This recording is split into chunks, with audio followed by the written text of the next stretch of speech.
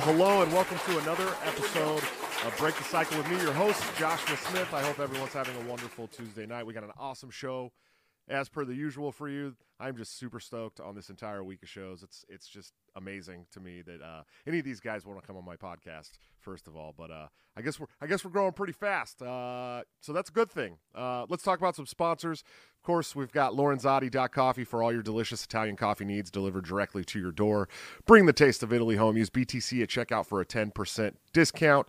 And, of course, my friend, my partner on the show, TopLobster.com, one of the greatest guys when it comes to graphic stuff. He hand draws everything. Check him out today. You can get this awesome custom dark camo Break the Cycle sunset hoodie that I'm wearing today. Use BTC at checkout for a 10% discount.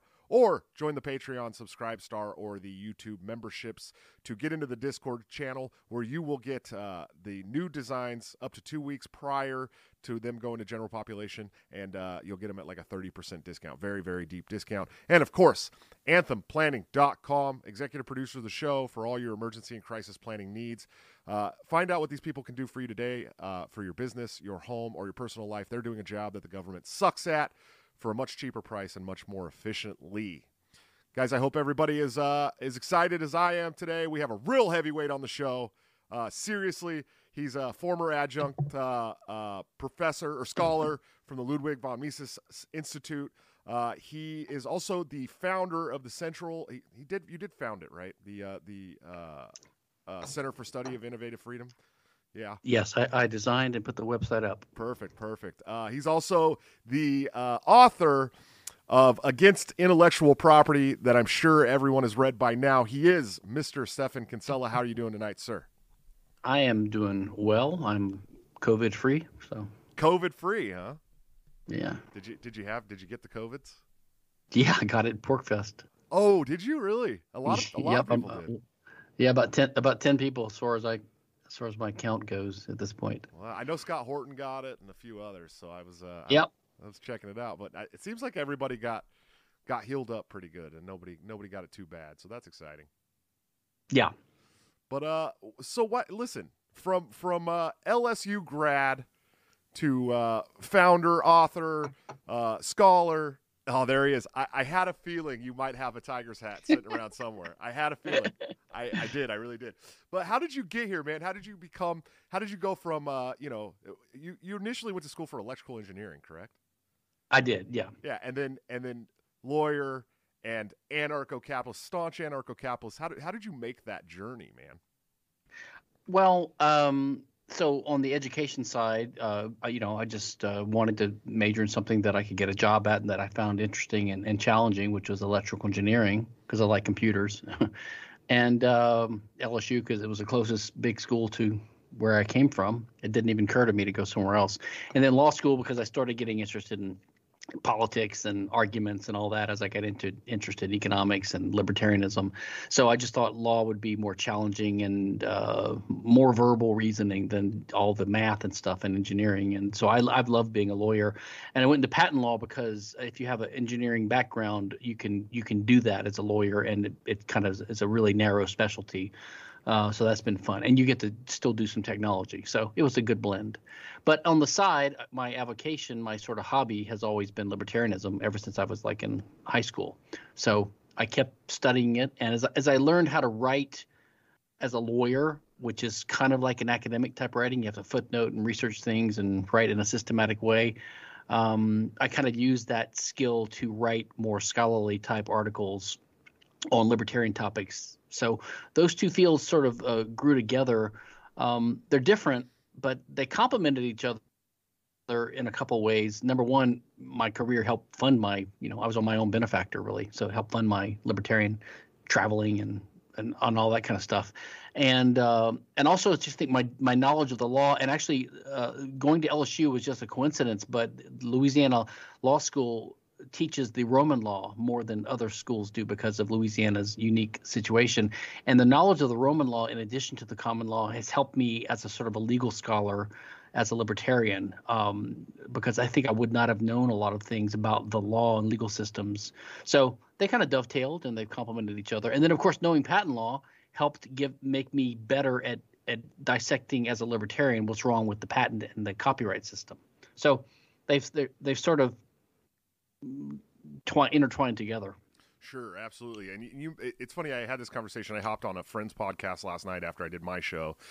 It's the Tower Power Hour. If you guys haven't followed that, it is one of the craziest podcasts you will ever listen to.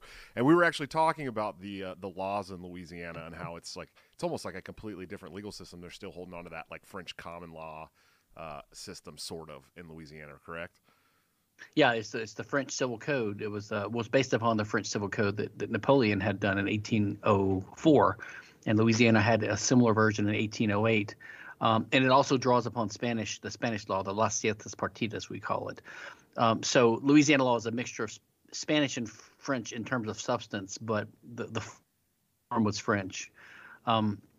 So they retained their civil law system. There was an effort by the United States to force them to adopt the common law system in the early 1800s, and the citizens revolted and refused because they were used to the civil law terminology and some unique aspects of the system, like forced heirship, which is you can't disinherit your children. Your children have to inherit a certain portion of your estate, which is a relic of the European way of doing things.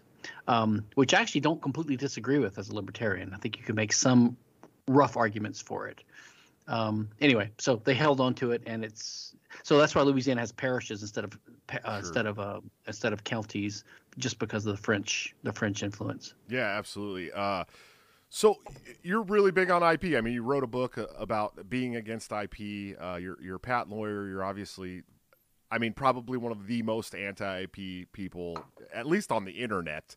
And we get some probably in the world, to be honest. I pretty much know all the players at this point. There's no one who is as against it as I am in the world, I think. Well, and there's so many people who argue with you online, and you're constantly calling people out for debates, and no one's ever taken you up on it. They do sometimes, but I offer to have a discussion with them to explain things, because sometimes you just can't explain things in a choppy Twitter thing. I just started today. People can go to my site, c4saf.org/wrong-about-IP. I kind of got that idea from Tom Woods because he has wrong about whatever. And Mike Masnick at TechDirt has a page on Section 230 of the CDA. It's a link to a long thing called you were redirected here because you're wrong about Section 230. And then he has like all these topics about why you're wrong. So I'm going to start building it up because it'll just save me time. Over time, it'll save me time because then I can just say, okay, go to Section 17. That's why you're wrong about IP. Sure. It's funny. So I have I ran for chair twice in the party. Lost once to Nicholas Sarwark by a large margin. Lost to our now disgraced former chair Joe Bishop Henchman by a slim margin in 2020, and then I just had this little kind of interim run that I lost by another slim margin. So I'm the second best chair candidate for the last 3 years in a row. Last year, so during this time that I'm running for chair, I had all these people attacking me all the time, really badly attacking me, just nasty shit all the time. And I was always kind of like, I'm running for chair, so I got to like learn how to talk to people correctly and not come at them all crazy. And last year I decided I was no longer going to capitulate to any of these assholes, and I was going to call them names and make fun of them. And, you kind of got an online presence like that too, where you really, you're really brash and bold with people, and it's funny and people laugh about it. And, Yeah, it's kind of turned into a thing. I've changed over the years too. I mean, in person, as you can tell now, and in person, everyone thinks I'm a sweetheart and I'm nice, and I am. And online, with people that are serious and sincere, I'm often blunt because time is short and the format is short. So I just give an answer. And I figure also if you're going to run away sniveling and crying with a clear, blunt answer, then it's a waste of time anyway. You might as well get to the point. But people that are not serious, you can tell right away because I've dealt with these thousands of these people. They don't ask real questions. They'll bark rhetorical or loaded questions at you like we were talking about before we started. Like this guy, like, oh yeah, well, how would you like it if I took your book and I published it with my name on it? I mean, they're actually not real questions. They're not really asking you a sincere question. They're assuming some kind of answer. Like they're assuming that everyone would realize that would be obviously absurd. So they're trying to like implicitly say that they've shown that you're a hypocrite or that you're advocating for. So they don't want to make a clear argument because then they would have to defend it. So those kinds of people, I just go right to the chase on, and I figure 99.9% of the time it's a waste of time with them. Although on occasion I'll have someone come back to me 2 or 3 years later and they'll say, "Oh, I argued with you 3 years ago, but now I see I was totally wrong." That does happen on occasion. But so I do it just for the people watching, so they can see how pathetic the arguments of the statists and the socialists and the pro-IP people are. Sure, absolutely. And there's a lot of funny. There's a lot of funny arguments when it comes to IP because there's just so many things encompassed in IP. And Ludwig von Mises Pieces, which is the guy who made your shirt, thank you for the $2 the $2 super chat. And then Top Lobster one-upped him with the same question with a $3 super chat, asking, should copy pasta be subject to copyright? So that's pretty funny. I don't know. Do you think should copy pasta? Remind me what copy pasta so it's when somebody puts out like a long, like we like copy pasta your I'm a heavyweight tweet, right? Like we took that and then spread it all over the place, the same tweet all over, that's copy pasta. So you copy and paste it all over the place and as a response to other people. So it's like stealing something that you said and making it your own argument. There's two answers in the law and then in libertarian view of what the law should be. Of course, any copying should be legal. There's really nothing wrong with copying whatsoever. Even libertarians that say, well, it's fraud and it's not copyright violation, but it's fraud. Even that is wrong usually. I think we have to have a very high threshold for what fraud is, and we have to define it carefully. Libertarians are too loose on that. They'll say, well, if you sell a book with your name on it that you didn't write, that's fraud. It's like, no, it's not. Not necessarily, and probably not. Very rarely would that be fraud. It's just lying and dishonesty. I mean, we have to be careful not to say that lying and dishonesty is something that would be illegal or a rights violation. In fact, most of the time, reputation would take care of that. People just look like idiots. If I said if I wrote the Bible or if I wrote Romeo and Juliet, everyone's going to say, what the hell are you talking about? I wouldn't be defrauding them if I tried to sell the Bible online with my name on it as the author. Yeah. Any more than if I said, hey, I'm God. Okay. Yeah, people would probably laugh at you. They'd be like, excuse me? Yeah. So the answer is, and in the law, copy pasta, probably it is copyright infringement in some cases. Everyone assumes that if it's not for profit, it's protected by fair use, but that's not how fair use works. That's just one of the 4 factors of fair use. So it's not always clear that in fact, one of the factors is the extent of the work that was copied. So if you copy like one paragraph out of a big novel, that weighs in favor of fair use. But if it's just a short meme that you're copying 100% of a short thing. So that weighs against fair use, which means it is like copyright infringement. I mean, it's absurd, but that's the way the law works. Sure. There was a study, some law professor did a study about 7 or 8 years ago, John Teheranian, and he added up the liability every American has on average, the average American citizen, for just their normal everyday activities that could be copyright infringement. And because of the astronomical statutory damages awards and willful infringement and all this kind of stuff, well, that's patent law. But anyway, the statutory damages for copyright, which is like $75,000 or $150,000 per infringing act. Okay. So every one of us is potentially liable for $4.5 billion per year in damages. Every American, the 350 million people. And that was 7, 8 years ago. So it's probably, 500 billion now. So every 2 people is $1 trillion. I mean, the numbers don't make any sense. It's more than the solar system is worth, but that's how copyright law works. Sure, sure. So we're talking to the law here, but we're not talking about what you believe personally. So give us your best case against intellectual property and why you're so anti-IP. The best case is that so I'm a libertarian for principle reasons, like because I'm against bullying basically, and I'm against people hitting each other, right, and hurting each other, which is the kind of libertarian non-aggression idea. Basically, it's the Randian idea that you have the right to do anything you want in life as long as you don't commit a rights violation against someone else, which means you don't use their property without their permission, which is trespass, or use their body without their permission, which would be some type of assault and battery. So that's the basic legal rule. And what that really means, if you think more about it, is that we believe in property rules that are assigned based upon a couple of simple principles. One is everyone owns their own body. And number two, for other things in the world, we can find out who the owner of a thing is by asking who had it first and did you get it by contract from a previous owner. So that's it: contract, first use, and self-ownership of your body. So those are the basic rules that determine who owns a resource. And intellectual property laws basically take those property rights away and they give it to someone else. So in the law, there's something called a negative easement or a negative servitude, which is when you sign a contract with like a neighbor and you give them a partial property right in your home. They can't use it, but they can prevent you from using it in a certain way. So that's what restrictive covenants in neighborhoods are. So like you can tie your hands and prevent yourself from using your property in a certain way, and your neighbors can do the same. So then you all know that your neighborhood can't be used for certain purposes. That's perfectly fine if it's consented to. Just like a girl who gets kissed, if she consents to it, it's fine. But if you kiss a girl without her consent, it's battery, right? It's a trespass.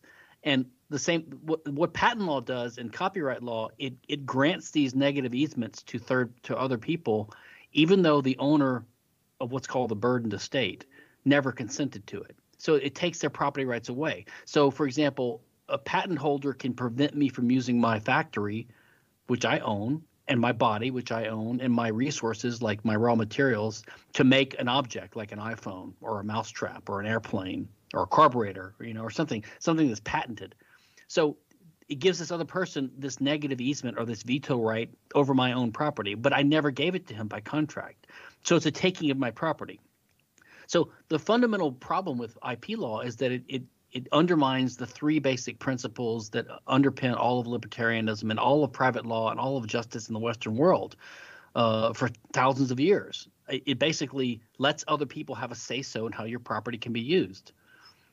That's the problem with it. Now, once you identify an act of aggression, which this is, then you can start talking about the consequences of it or the damages. It does do lots of damage. In the case of copyright, it censors free speech and distorts culture. And it gives the government the government gives the other people the right to websites and things like that. So it threatens free speech on the internet, and the internet's a big tool against the state. So you don't want to threaten that. And patents impede innovation, which impovers the whole human race, because the way we get richer over time is not by finding more raw materials, because the earth is finite, but it's by improving our recipes and our technological knowledge every generation. And we can use more and more of that the human race develops. So anything that prevents you from using that knowledge, or prevents you from spreading it, or prevents you from developing it, right, or slows it down, basically kills human beings by making us poorer than we would be. That's the ultimate cost of the patent system. It's horrendous, I believe. I think it's genocidal almost. Sure. Shout out to Rich Clark for dropping the exact same super chat with an extra $1. Thank you, I appreciate it. Let's talk about so I talk about the only time I ever really personally talk about patent law is when I talk about the big pharma, right, and pharmacology and the medical industry in general. How have these patent laws really destroyed the medical industry? Oh, well, so there's sort of an unholy alliance between different aspects of our modern society, all the result of government interventions, and they link together. Patent law is one, the FDA is another, the tort system is another. and also the control the government has over the whole medical healthcare system, where we have prescriptions for drugs. And so you have doctors who recommend things that just to avoid tort liability, right? And then they have to recommend prescription drugs instead of homeopathic remedies, because that's what is approved and what insurance companies pay for because of the perverse incentives of the insurance system, right? The healthcare system. It all links together. And then the FDA imposes all these costs on the drug manufacturers, which they then need to recoup by having a monopoly, which is what the patent system is. So innovation is slowed down, and we doctors end up recommending a lot more of these artificial drugs than I think that they would in a free market system. So you'd have more resort to natural remedies, less resort to artificial things, and the prices of everything would be so much cheaper. But it's all just ruined by this whole system. Then you have you probably would like this. I think on the COVID issue, there's an hour-long video by a guy who's extremely knowledgeable. His name is Dr. David Martin. I'll send you the link. Okay. He's extremely knowledgeable about the science of coronavirus and SARS and even HIV and stuff like that, and also the patent system. And I couldn't quite follow all of his talk because he doesn't tie it all together, and he assumes some basic knowledge of the history of the coronavirus stuff. But it looks like the coronavirus that the vaccine allegedly protects now was known almost in the last 10, 20 years in many patents that are already described. So there's something funny going on there with the way that the patent system interlinks with the profit motive of the pharma companies, and then getting the government to require it and recommend it and approve it. So the patent system is just part of the government's meddling with human life in the healthcare area. Sure. Yeah, absolutely. I got another super chat from 1983 Bantam. I think I know who this is. Thanks for the $2 super chat. He said, "Ask Kinsella if Vax makes you magnetic." They're making fun of me because I watched this 47-minute video of people sticking magnets to their Vax site, and I posted it, and I was like, "Hey, this is pretty crazy. Everyone's calling this a big coordinated scam. It's happening all over the world," and some people gave me shit for it. Someone tried to bribe me to ask you that question. Oh, I bet I know who it is. So the guy that always fucks with me online about it is actually somebody he's got to be really close to the Mises Institute, because they one time, to prove that they weren't like a fakertarian person, they like took a picture of their book collection, and it was like all these great Mises Institute books, and they all had like autographs in them and like shout out notes and stuff. So it's got to be somebody close to you guys, I'm sure, but I never said that I believed it. I never said that I believed it. I don't know. Some people say I have a magnetic personality, but I don't know if that's because of online. By the way, sure. I said I had COVID. I don't know if I had COVID. You know, all I know is the test said yes. Right. I still don't know if I had it or not. But and you may never. You may never, because the PCR test has been so. It's had so many issues. Who knows what's what at this point? And that's the problem. Really, that's been the biggest problem with COVID, is that none of us really know what the hell's going on, man. You know what I mean? It's just so. Everything's been so washed by the government narrative, and then the media narrative, and then the politicizing of it on both sides. It's like you just don't even know what to believe anymore. You know what I mean? Well, and on the patent thing, so you'll hear the government is so incoherent about this whole thing, right? So it's sort of like the China IP theft thing. You hear Biden and Trump and all these guys always saying, "Oh, China's stealing our IP." They never explain what they're talking about. China is literally not stealing our IP, because IP is a domestic law. Like, it's literally impossible for China to violate U.S. IP law.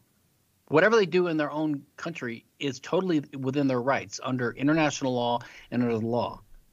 And they do have a patent and copyright system, so they're not violating our IP. So they know what they're talking about. And on the coronavirus thing. So now they're saying, like, oh, the U.S. should waive the patent rights of the big pharma companies. So the whole thing is weird, because all these people are in favor of patents, and now they want to waive them. Although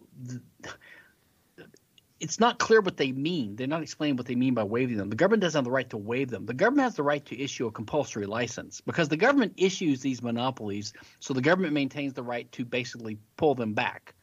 They have the statutory right to do so, and they can pay compensation if they do that. They threatened to do that with the anthrax thing about 15 years ago when there wasn't enough of the Cipro going around because someone had a patent on it. And they threatened to bust their patent by issuing a compulsory license. So the government could just do that right now if they wanted to. But what's weird is, I mean, when did the vaccine start? According to the conventional story, about a year and a half ago, they started working on a vaccine. I don't even think it was a year and a half ago. It's been okay. So they got a vaccine out in a year, basically. Patents, as far as I know, usually take at least 1, 2, 3 years from when you file it before they issue as a patent. So everyone's talking about hundreds of patents, but how can there be hundreds of patents on coronavirus if they just started getting the vaccine, 6 months ago? So they couldn't have filed patents until 6 months ago when they finally had a vaccine that was working. So I don't know what patents there would be out already anyway. I've never seen anyone point to one. So I don't know I don't think they know what they're talking about either. Sure. Well, let's talk about some of these orphan. It's sort of like inflation. So the government complains about inflation, but of course they cause inflation, right? Remember during Carter, they had these buttons, whip inflation now, win. There's like, we need to fight inflation, that we're causing. So the government's complaining about patents that they grant. It makes no sense. Sure. I wanted to just bring up the pharmadouche, Martin Shkreli, who I think might still be in jail. But so I don't think people understand that, these patents will run out, right, eventually. And then some of these drugs become what's called orphaned, and someone can pick it up and get like an extended patent, right? Well, it's complicated. I think what happened in the Martin Shkreli case, if I recall, everyone talked about it as a patent problem, but I think the patent had already expired. But what they can do is they can get the FDA. So what usually happens is the FDA gives you approval, then you can be the exclusive seller of it under an FDA grant because you have a patent now. You can stop people from making their own. But once the patent runs out, your competitors can't make it until they get FDA approval, which is what generics are. But sometimes the FDA will refuse to grant the generics for a while to give you an extra monopoly period time for some kind of reason. So it's sort of like an artificial patent type right that the FDA can grant. And I think that's what this was some kind of EpiPen or something. I can't remember what it was. For Martin Shkreli, it was a pill that like 10,000 people in the country were using. It was I think it had something to do with helping for some kind of viral pneumonia due to HIV or something. Yeah. So I think he had a quasi monopoly on it because of the FDA system, not because of the patent system, I think. And so he started charging monopoly prices, which, hey, you can do that if you have a monopoly the government gives you. So everyone's complaining about what he did, but he did what would be natural to do if the government gives you a monopoly. You take advantage of it. Well, it was the left came out and just like totally villainized him. But if you actually look back at the whole situation, I think he was trying to prove how messed up the system was, because he literally came out and said, if you can't afford this drug, then we'll give it to you for free, but I'm going to charge the insurance companies all this money and show you how this system really works. So I think he got villainized, but I think he was really trying to prove something. May have. I don't remember. I think he went to prison for something unrelated. Completely. It was some securities or something. Some kind of crazy shit that rich people always do. I don't know. So what are you familiar with, like open source like software, the free open source software movement? Yeah. Is it possible to like use that as a strategy to like promote this anti-IP thing? Do you think? Only in that you can. It serves as an example. Which is a counterexample to the utilitarian or empirical argument some people make for copyright. They'll say that you can't make money without copyright, so the business model wouldn't work. And so then you could say, well, I think the majority of software now is open source, so it's not done under the copyright monopoly, and yet it's still thriving. So you can use it as sort of a counterexample to the stupid argument that you need copyright to make a profit off of written works, including software. I don't like. I mean, without copyright, there would not all software would be open because there would be no copyright. So the problem with the open source movement is that they rely on what's called like a copyleft type license, which is like they rely upon the license of the copyright on the software that allows them to prevent other people from using it, and they condition their license, their permission, on people adopting a similar license. So they're saying you can use this, but only if you grant similar restrictions on everyone else, so that my little copyleft idea filters down the line like that. That's sort of like CC on the Creative Commons, CC SA share alike. That's like CC share alike. I prefer to just to open as much as possible without conditions, which would be CC BY, which means you only have to give credit, or even better, CC 0, just make it public source. But so and most of the open source people, they're skeptical of the abuses of copyright, but most of them are not really copyright abolitionists. Sure. So I got a couple more super chats. Rich Clark dropped another one. He said, "How do you feel about the right to repair? Do you think right to repair is a good way to red pill people?"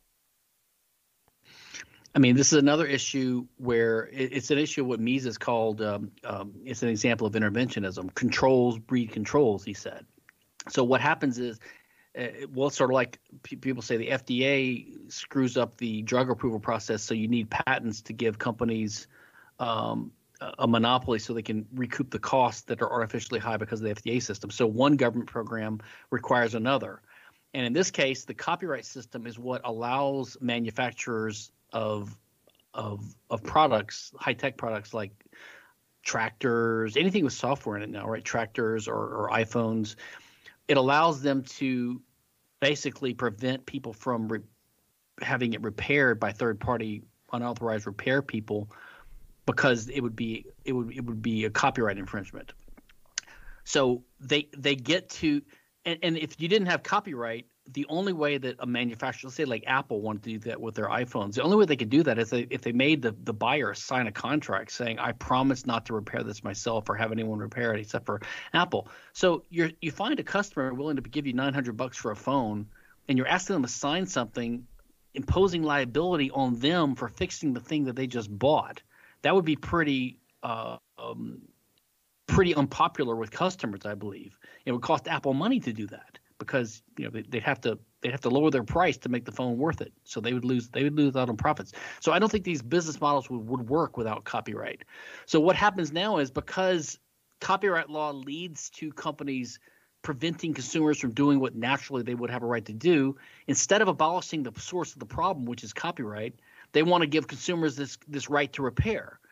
And if it only restricted the copyright of the holder, I would be in favor of it. It'd be a way of restricting copyright. But as far as I understand it, these right to repair laws, they want to force the manufacturers to reveal source code and design information on the products they sell to these third-party repair shops or to the customers. So because they caused a problem, they want to violate the property rights of the manufacturers with these right to repair laws. So I don't favor the right to repair laws completely, because part of it is unjust, like forcing a manufacturer to reveal the information publicly. But on the other hand, if they weren't enforcing their rights with IP, patent, or copyright, then consumers would probably have the ability to get them repaired by third parties anyway.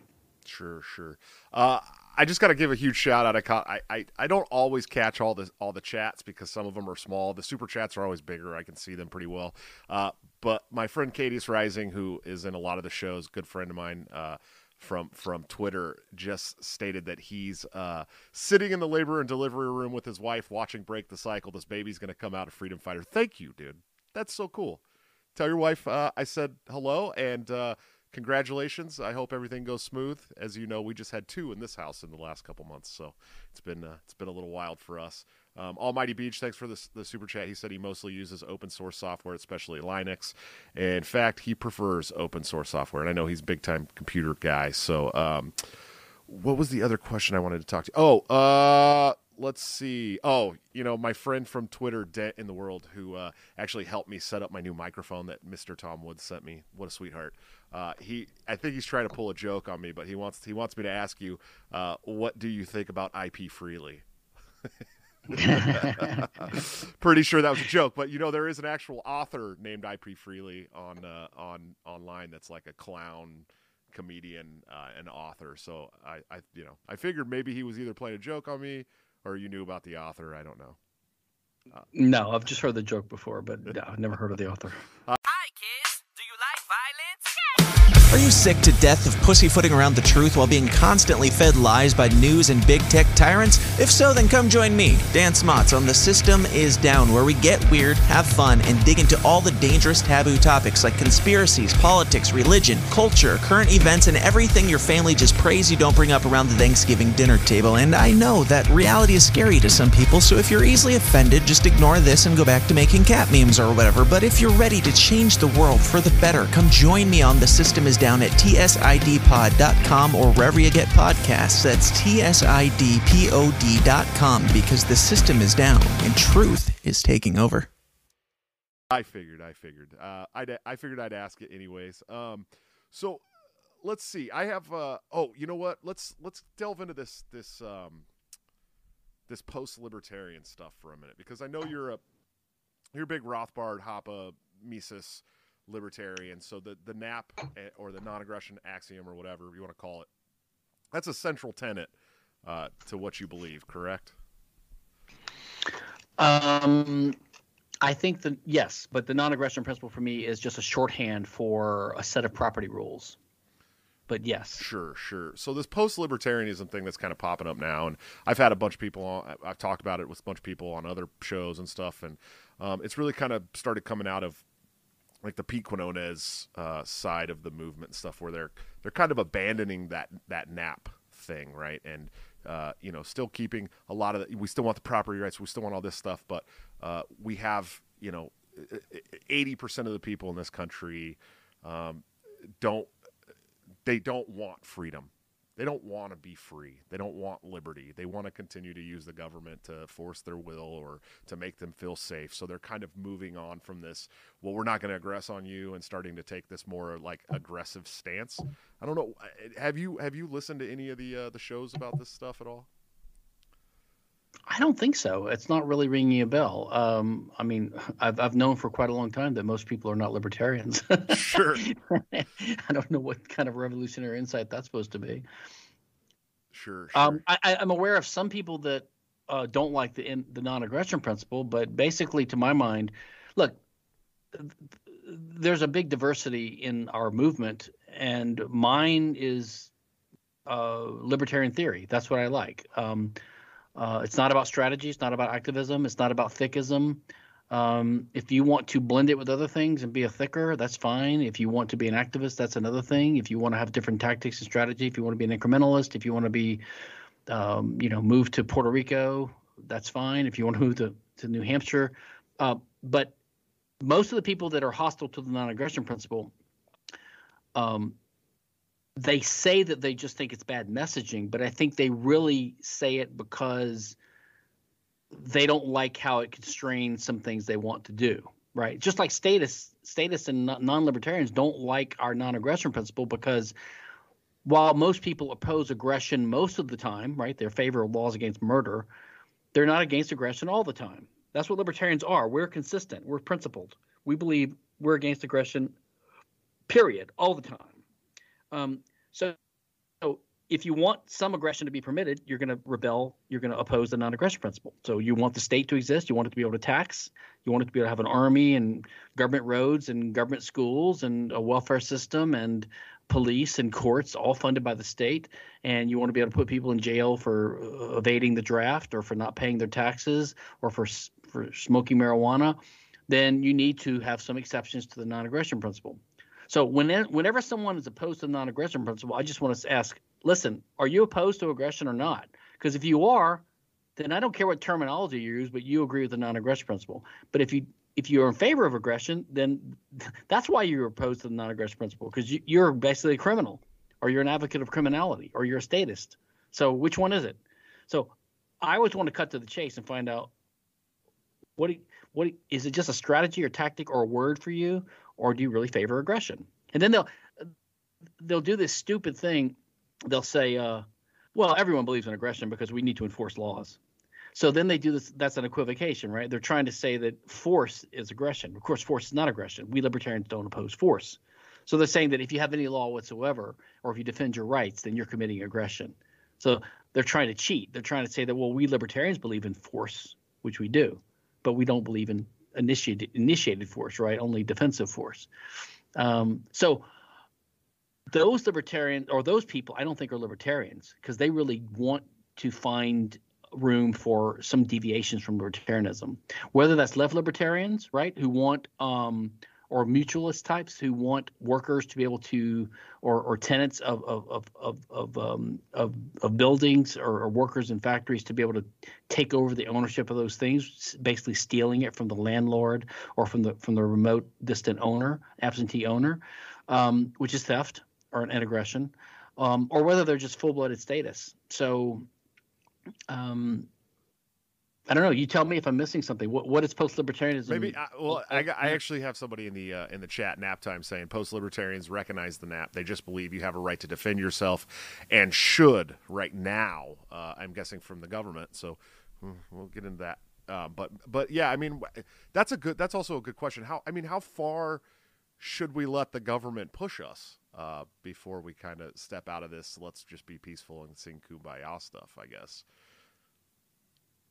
Yeah, and to me, that's a strategic, or maybe even a practical, moral or practical issue, which I don't claim any special expertise on. You have to decide what you're willing to put up with in your life. You know, Irwin Schiff died or went to prison for income tax evasion. He was not in the wrong, but was it prudent for him to do that, and did it do any good? I think sometimes you have to stand up, but I guess it's a question of strategy. I don't think we're going to defeat the state and achieve a significantly higher degree of liberty by isolated acts of protest or violence against state actors, even though it might be theoretically just in some cases to use force against any government actor who's basically using aggression against you by enforcing state laws. I don't think that's a way to achieve liberty. It might be satisfying in some cases, but I think liberty comes about from in different ways. Sure. Rich Clark, thanks for the super chat. He said biggest super chat gets the name Cadis Baby. So I don't think that's true, but you know, maybe so. Let's talk a little bit about Hoppe, man. I got a guy who wants to know your views on Hoppe's resurgent popularity. So we all know that, you know, Hoppe has kind of gained this huge popularity over the last, I don't know, 5 or 6 years at least, or maybe more. What are your views on that? Is that pretty cool for you?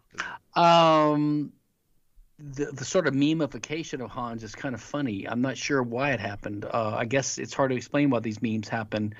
I can't explain it. I don't think Hans understands it himself. I know he finds it amusing. I didn't even quite understand. There was some guy wrote a hit piece on him recently in one of these lefty rags because of this. Is it a snake? I think it was one of these kind of alt-right snakes, the snake meme. I've seen the Pepe the Frog meme and the frog meme. Yeah. And the helicopter memes are kind of funny. But you know, people blending Hoppe's physical removal stuff. I don't know. I think some people just find Hans's whole personality to be interesting, intriguing for some reason. Yeah, it's kind of been funny to me. Like, so I didn't read a lot of Hoppe until recently, and then I got into the Democracy, and you know, it was like I had so many people like, oh yeah, he's this, he's a Nazi, he's this, and then I can't find it. Yeah. You know, I don't. It's not that I've always agreed with every single thing that Hoppe has said, but like, you know, 99% of it, it's pretty dead on. And one of my favorite things from Hoppe, and I understand is probably one of yours too, is the argumentation ethics, right? Yeah. So that's the first thing I read by him in 1988 in law school, and there was a symposium in Liberty Magazine where he came out with that, and that intrigued and fascinated me and blew my mind, and I still love it. Yeah. Yeah, I mean, can you talk a little bit about that and what it was that drew you to that and stuff? I don't know if it's a coincidence or not, but I had just learned about something in contract law in law school called estoppel, which is this idea of natural justice, sort of in equity law, where you're not permitted to make a claim in a legal context if that claim is inconsistent with behavior you manifested earlier, because you'd be able to have it both ways. So if you acted like something was true, then you can't claim it was not true later. So that idea was in my mind when I read his argumentation ethics, and it just struck me, this makes so much sense. It was basically an argument that I think it's misunderstood and mischaracterized. But the argument is basically that the libertarian idea, the non-aggression principle, self-ownership, natural rights to property, this basic idea is implicit in the very nature of civilized, peaceful human interaction, right? Because it's all based upon peace. Like if you have peace as your basic norm or your basic value, like if you want to have a way for human beings to cooperate and live in peace among each other, you're going to seek a type of rule that defines who owns what so that we can do that, so we don't have conflict with each other. So that's what property rules are. Property rules are the response to the problem of conflict, given the desire for people to avoid that and to have peace. So his point was simply recognizing that like in any human interaction where we're civilized and peaceful, we're presupposing the value of peace. We all are. So how can you make an argument for a system which violates peace and which causes conflict? So he tried to make it more formal in his argument by saying that any justification for any socialist ethic, which is any ethic that's not the libertarian ethic, right? He defines socialism broadly to be any institutionalized interference with private property claims, not just centralized ownership of the means of production, but in general, it's the institutional interference with private property rights. Any argument for that would be arguing against peace, while you're in an argument where you're presuming the value of peace. So there's a contradiction. So all he's really doing is pointing out that the only ethic any set of peaceful human beings that are engaged in civilized discourse could ever argue is something that's compatible with that peaceful, context of the argument itself, and that's libertarianism. So only libertarianism is consistent with that, because we favor rules that permit peace to be possible by having property rules that are natural and just and fair that we can all respect, and we could live in peace together if we all respected those rights. Whereas any other ethic causes conflict and is basically aggression, and is not argument. It's the use of force and the use of might, not the use of right. So that just intrigued me, and so I started writing on it. I wrote my own theory, which is based on the estoppel idea, which is sort of a cousin of his idea, and that's how Hans and I became friends. When I wrote him, excuse me. When I wrote him, I sent him a copy of an article I'd written for a law review, which is a long, positive book review essay of his book, which has that. But I was intrigued by a lot of his other earlier arguments too, his economics ideas, his political insights. This is way before his democracy stuff.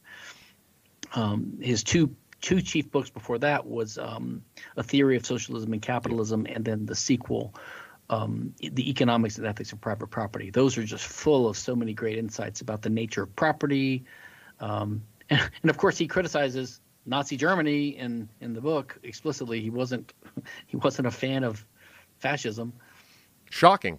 Well, and a lot of people kind of hold this like this weird, view about him being a big time monarchist and all this stuff. And do you know why that's always coming up when we talk about Hans Hermann Hoppe? Well, I think it's a couple of things. There's some people just want to smear him, and so they'll just say whatever they can to smear him.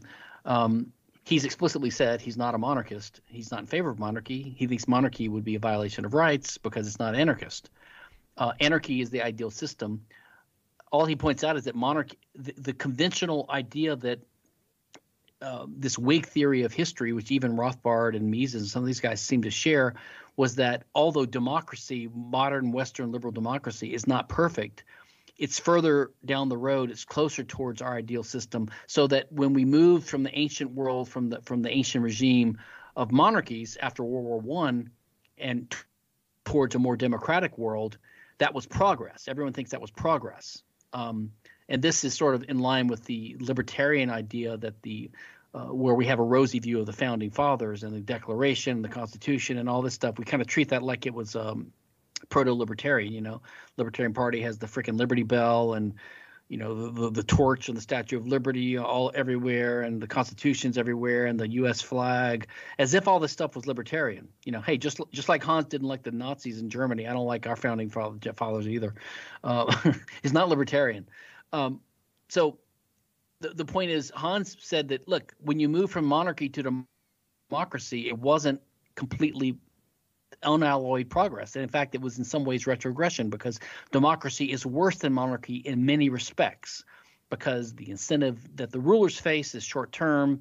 It turns into a welfare state, whereas a monarch, as kind of a idealized private owner of the whole country, has incentives in place to have controls over the quality of people coming to the country, immigrants, and not to tax too much, because you don't want to cause a civil war or revolution, and you don't want to, you want the country to be prosperous, so you leave.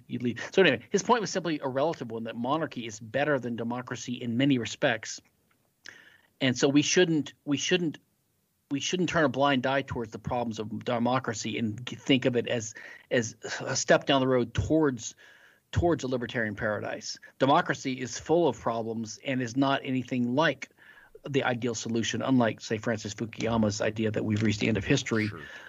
With this kind of a quasi-ideal state, which is sort of the neoliberal, even neoconservative view of things now. Sure. Yeah, absolutely. And in a lot of respects, I mean, anybody who actually pays attention would know that there was some benefits to monarchy for sure, and that democracy is just an ugly, terrible god that failed, right? Absolutely. I mean, look at Liechtenstein or countries, or Switzerland. Switzerland's not a monarchy anymore, I don't think, but countries like that, they tend to be smaller in territory, number one. Who the enemy is. If you have a bad – and Hans points out that, at least with monarchy, sometimes you can have a good monarch. Sure. Like maybe sometimes they'll be evil and horrible, but in that case, they can be killed. You know who to kill, right? But sometimes you have a good monarch, but you never have good leaders in a democracy, but the system works. The worst rise on top, as Hayek pointed out. So you never have that. He tells a story of a friend of his. I think it's not apocryphal. I think it's true. One of his friends was at an ATM late at night in some city, and some guy walked up to him and robbed him, right? And then it was like 3 a.m, and the guy told the robber, because you took all my money. I was going to take a cab home. So the robber gave him $20 back. So at least sometimes you might have a robber who's even kind of nice, a little bit. But you never have democracies and democratic leaders who are good. Sure, absolutely. Well, and when you got 51% of the population voting against 49%, and you got to go along with their bullshit, it's it can get a little hard, for sure. Almighty Beach says, "Who was the toughest person Stefan has debated against, and why?" There are a couple. On IP, never anyone yet. There are a couple of people that I could debate on IP that would have somewhat of a challenge, but most of them wouldn't debate. I don't know. I guess well, Jan Helfeld on Minarchy versus Anarchy. Jan's that old 70s relic, 80s relic leftover Randian libertarian, who is good when he annoys statists like Nancy Pelosi and people like that by pestering them with repeated monomaniacal questions. But when he does it to us, he's doing it from Minarchy point of view. So he's like something like if you're alone in the desert, if you're in the desert with someone else and there's one bottle of water and you it's not enough for both of you, what would you do? So he poses these questions like these lifeboat questions where basically there's tragedy. There's no good solution. And that's supposed to be some kind of argument that we need a government. I don't know how government's supposed to stop tragedy from happening, because lots of governments fail to do that too. Or they create tragedy. Yeah. I guess I can't think of any good debates I've had with anyone I felt that stumped by. Wow, we gotta get you in some better debates, Stefan. Yeah, I usually hate debate formats because they're so stilted and boring. I'd prefer to have a free for all, but most other people don't want that. They want this boring debate format. But hey, I'm open to anything. Yeah, it's always about the Oxford debates now. Everybody likes those. I mean, even Dave Smith enjoys the Oxford debates these days. I'm like, come on, man, you're a stand-up comedian. I guess I would say that I've had several challenging discussions with people. They weren't quite debates. And probably the most challenging ones I've had have been people questioning me on argumentation ethics. Like I think Steve Patterson, we had one, and there are some difficult questions in argumentation ethics that are hard to answer in a short format. I'd say my worst performance was probably when I was on the Stossel show on IP, because I only had like 3 minutes, and he just started out with this like, how am I supposed to make money on my show? People can rip off my show. And to unpack the assumptions there would take an hour, so I didn't really have a canned answer ready that was satisfying. I could have just said, suck it up. Your show might not make it. Yeah. I could have said that, but that wouldn't have gone over well. Well, and you could have just answered with, listen, John, nobody can do that mustache besides Tom Selleck anyways, buddy. You're going to be all right. Yeah. I could have dodged some humor. Yeah, he likes to do that. I like John, but he gets a little, it's kind of funny. And he does that to libertarians all the time. Top Lobster, who's the man who does all the art for the show, he's wonderful. He says, is ridicule the best way to discourage theft of, let's say, artwork? Because he makes a lot of really good shirts. He hand draws everything. And there's been a guy who's been like stealing his designs and then putting them on his website and using his designs. So is ridicule the best way to deal with that, man? What do you think? Well, I would never call it stealing. Sure. It's copying. So you're saying, what's the best way to keep people from copying information that you put out in the public? So I don't know if there's a good way to stop people from. If you make something public, it's like you tell people information. What's the best way to keep them from learning what you told them? I guess not to tell them in the first place. Keep it secret.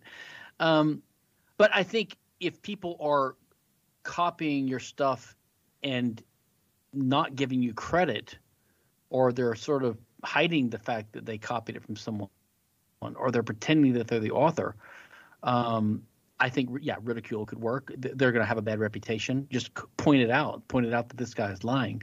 I suspect that that's not what's going on, though. I suspect what he's talking about is people that are just using his designs without his permission.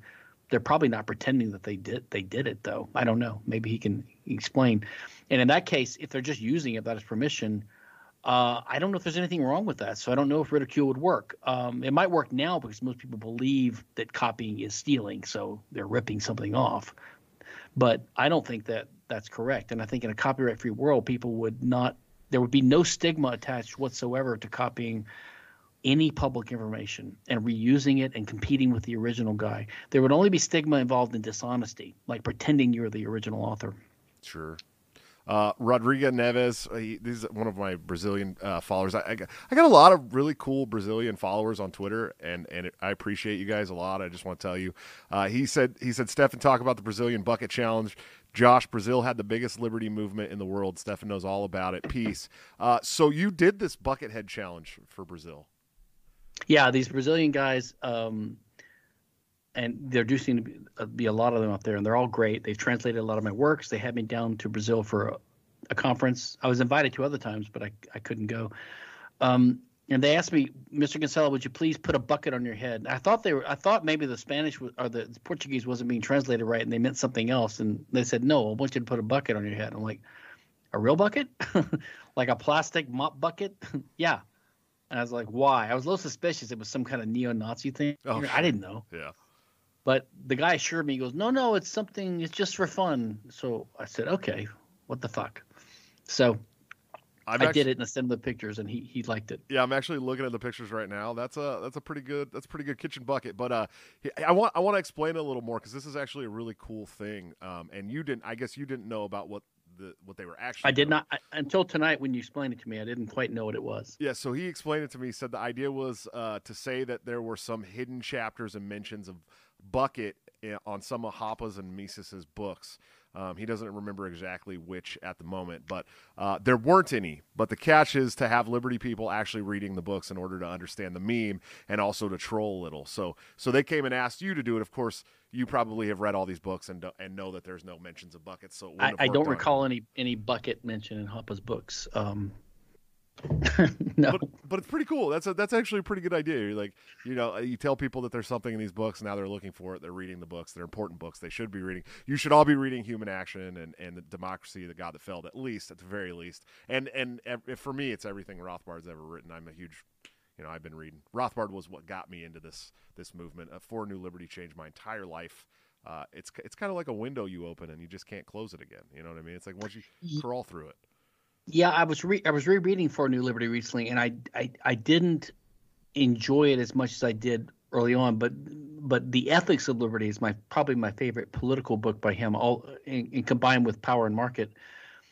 I think if someone wants a good introduction to Rothbard, what I really think is the best thing to read by him is a book that was called The Logic of Action 1 and 2 when it came out, but it was republished under a different title for copyright reasons. Of course. I think it's called Economic Controversies. Oh, sure. That's a really good sample of a lot of his economic analysis. Instead of reading Man, Economy, and State, which is sort of like a systematic treatise, that's a really good one. And another good one on a more popular level is one that Rockwell and Rothbard co-edited and co-wrote in the 80s. It's called The Free Market Reader. It was a selection of stuff they wrote in this newsletter called The Free Market, which used to be published by the Mises Institute. That's really good too as an introduction. It's sort of like on the lines of Hazlitt's Economics 1 lesson. Yeah. On the level. If you really like essays, this one is probably my favorite. Egalitarianism is a Revolt Against Nature. It's a good one. Yes. Very good. I have a lot more books than this, but they're at my mom's for some reason in Oregon. Send me my books, Mom. So Stefan, we're getting to the end of this thing here. Of course, we're going to go do an exclusive stream where we'll talk about funny shit like your scooter ride with Sam Ruff. But what's next for you, man? What do you got coming up? Well, I am thinking about putting together a selection of my own favorite anarchist essays, similar to what Michael Malice just did in his Anarchist Handbook. Because as soon as he published it, I thought of the ones I would have also included. Many of the ones he included, I would have included, but some other ones. So I might put that together as a little book because that seemed to be popular and people seem to like that. And then I'm going to finally finish my edited selection of my own stuff called Law and Libertarian World. And then I want to do because my book on IP came out about 20 years ago. And in the meantime, I've written a lot of things elaborating on it and come up with different arguments because people keep coming up with different attempts to justify IP. So I want to do a brand new book from scratch on IP, which has all the other stuff but some additional stuff. And I'm going to call that Copy This Book. And I've got some other book projects in mind too, so I'm basically mostly retired. I mean, I'm part-time. I'm only working about 5 or 10 hours a week on patent law stuff. So I have plenty of time now to devote towards just libertarian traveling and speaking and writing and having fun with it. So that's kind of where I am right now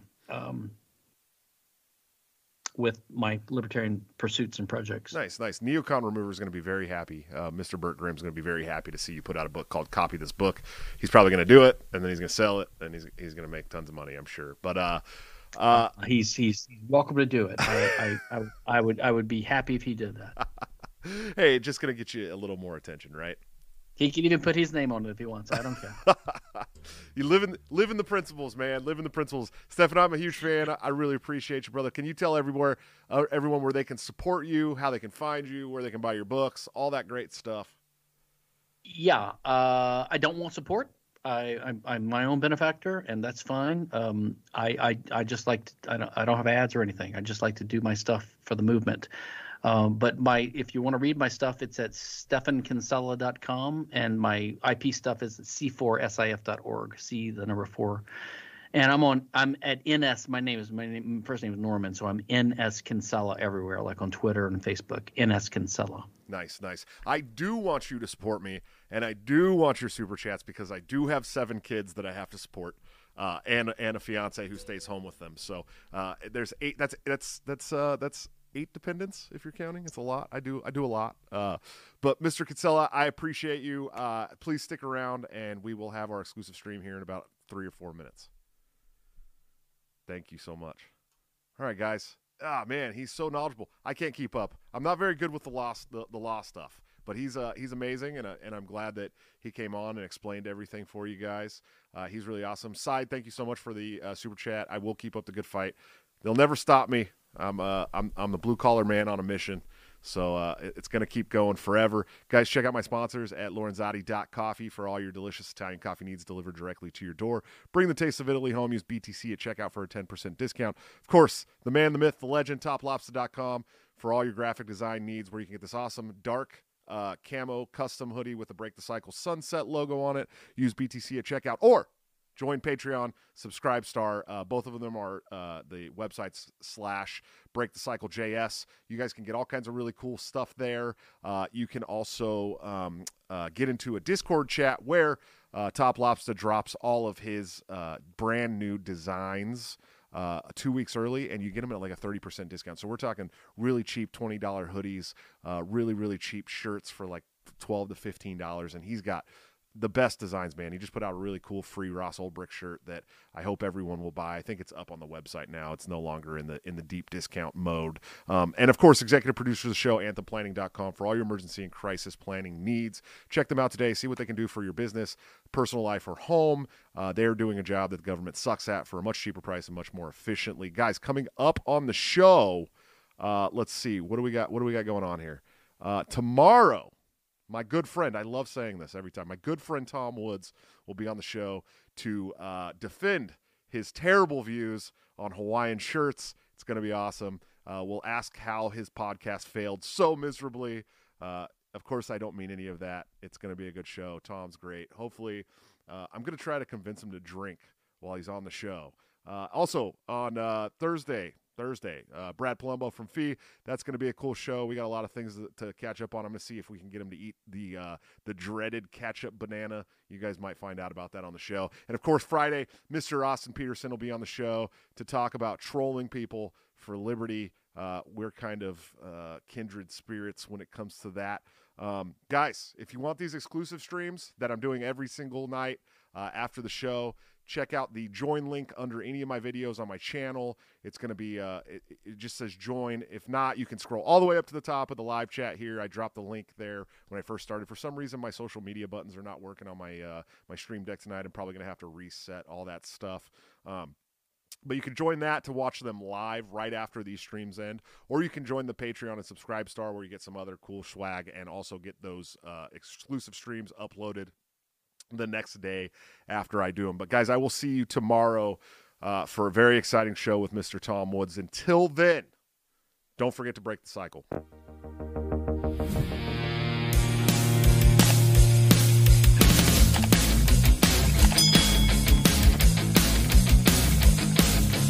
Due to legal reasons, I just have to explain. The lyrics of my last song may seem to contain a violent call to action in the verse and refrain, but I just meant it in Minecraft. The helicopter part was in reference to GTA 5 and the things you do. So any violence you commit, I am not an excuse, because I just meant it in Minecraft. Well, Chipper is my friend and he's constantly cold. Accusations of incitement getting totally old. Make your own choices, yeah, you have control, because I just meant it in Minecraft. Obviously, I would never advocate force, unless there's due process and a trial, of course. And if you're convicted, we will make you a corpse in Minecraft, just in Minecraft. There ain't nothing I mean, you know it. Don't try to finish cause you're close to COVID. Holy shit, I think I'm pro.